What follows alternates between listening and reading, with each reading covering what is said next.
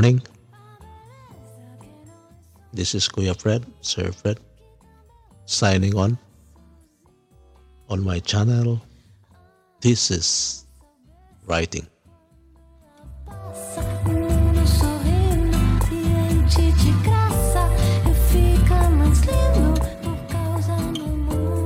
Kumusta na kayo dyan?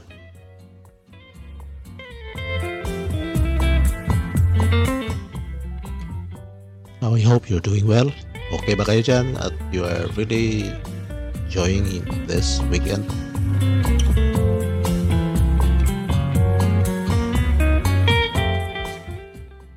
Today, I'm going to share to you 4 tips on selecting your topic.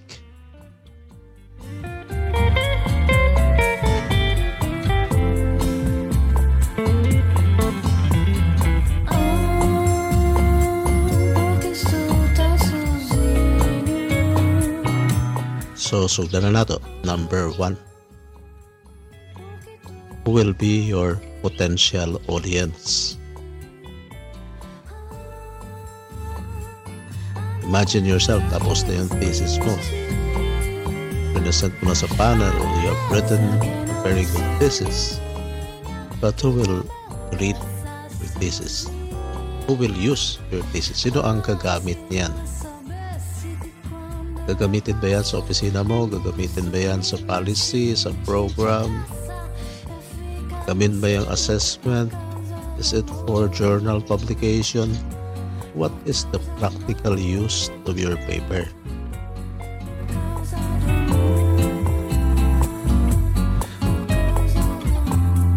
Huwag mo lang isipin na matapos ka sa iyong masteral. Isipin mo rin, ano ba ang mag-contribute ng thesis na yan sa iyong audience.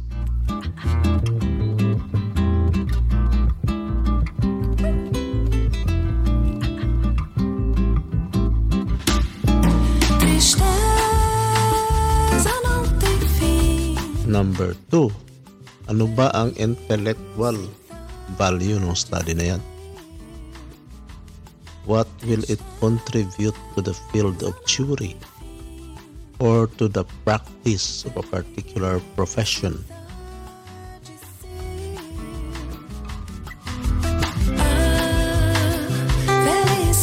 Importante masyado yan because when you start practicing your profession, when you start attending seminars and workshops, professional development meetings, you will always be expected to be an expert on a certain field dahil you have a masteral or a PhD degree.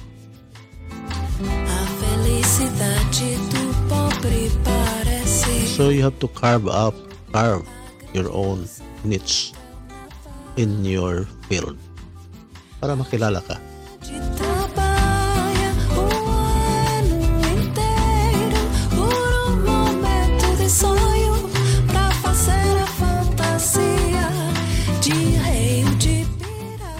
Number 3 is, ano ba ang iyong professional goals? Imagine yourself, ano mangyayari sa iyo 5 years from now, 10 years from now? Ano ang maging direksyon ng karir mo? Saan ka pupunta? Ano ang ipapractice mo? Dapat doon ka mag-thesis, doon ka gagawa ng dissertation mo.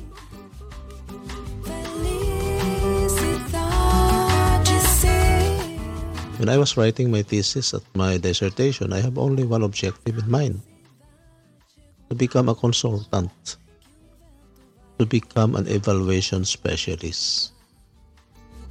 So yun ang nag-determine kung ano ang direction ng aking thesis at ng aking dissertation.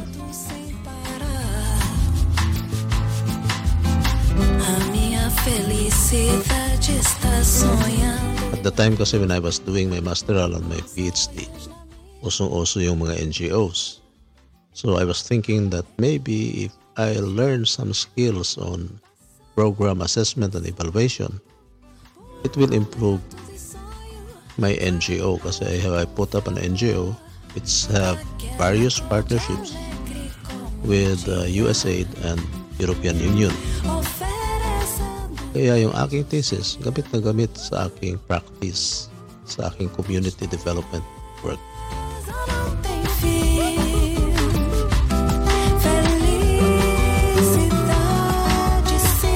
Okay, nasa number 4 na tayo. Number 4 na important consideration is yung ethical consideration. Hindi ka ba mahirapan kumuha ng data? Wala bang ma-violate ng mga protocols, ethical protocols? Tip ko lang sa mga IPs, napakahirap kumuha ng data sa mga IPs if you don't know na pasikot-sikot dyan, no? Mahaba na proseso yan because the IPs are protected by our laws. Hindi basta-basta tayo maki-interview sa kanila if it violates certain cultural norms. Ano pa, marami pang topics na mahirap kunin ang data. So, kung mahirap kunin ang data, kalimutan mo na lang yan. Look for an easier topic for your thesis.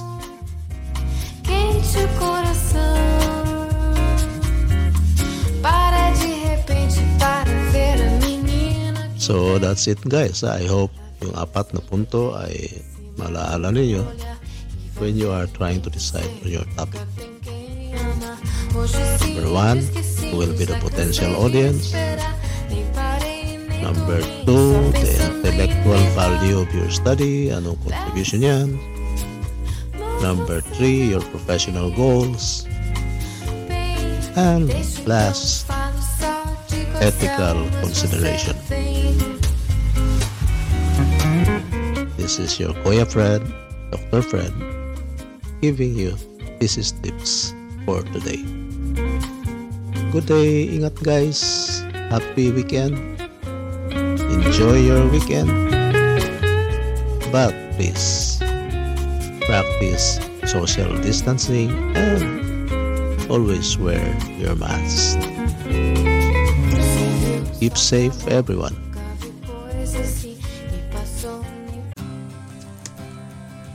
Kung nagustuhan mo ang naririnig mo sa aking podcast, why don't you visit at wellbredbidad.com.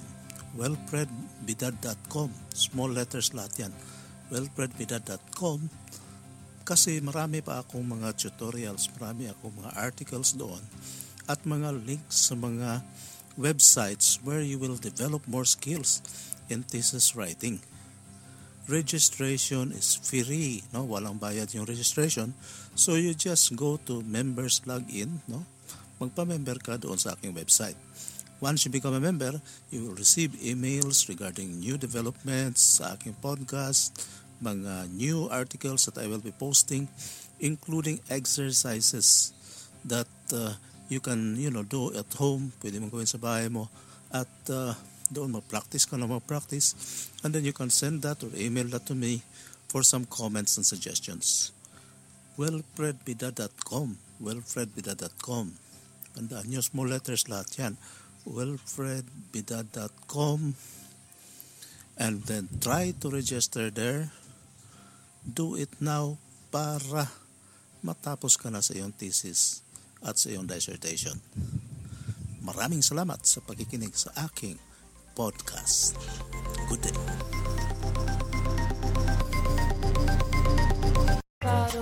So you stop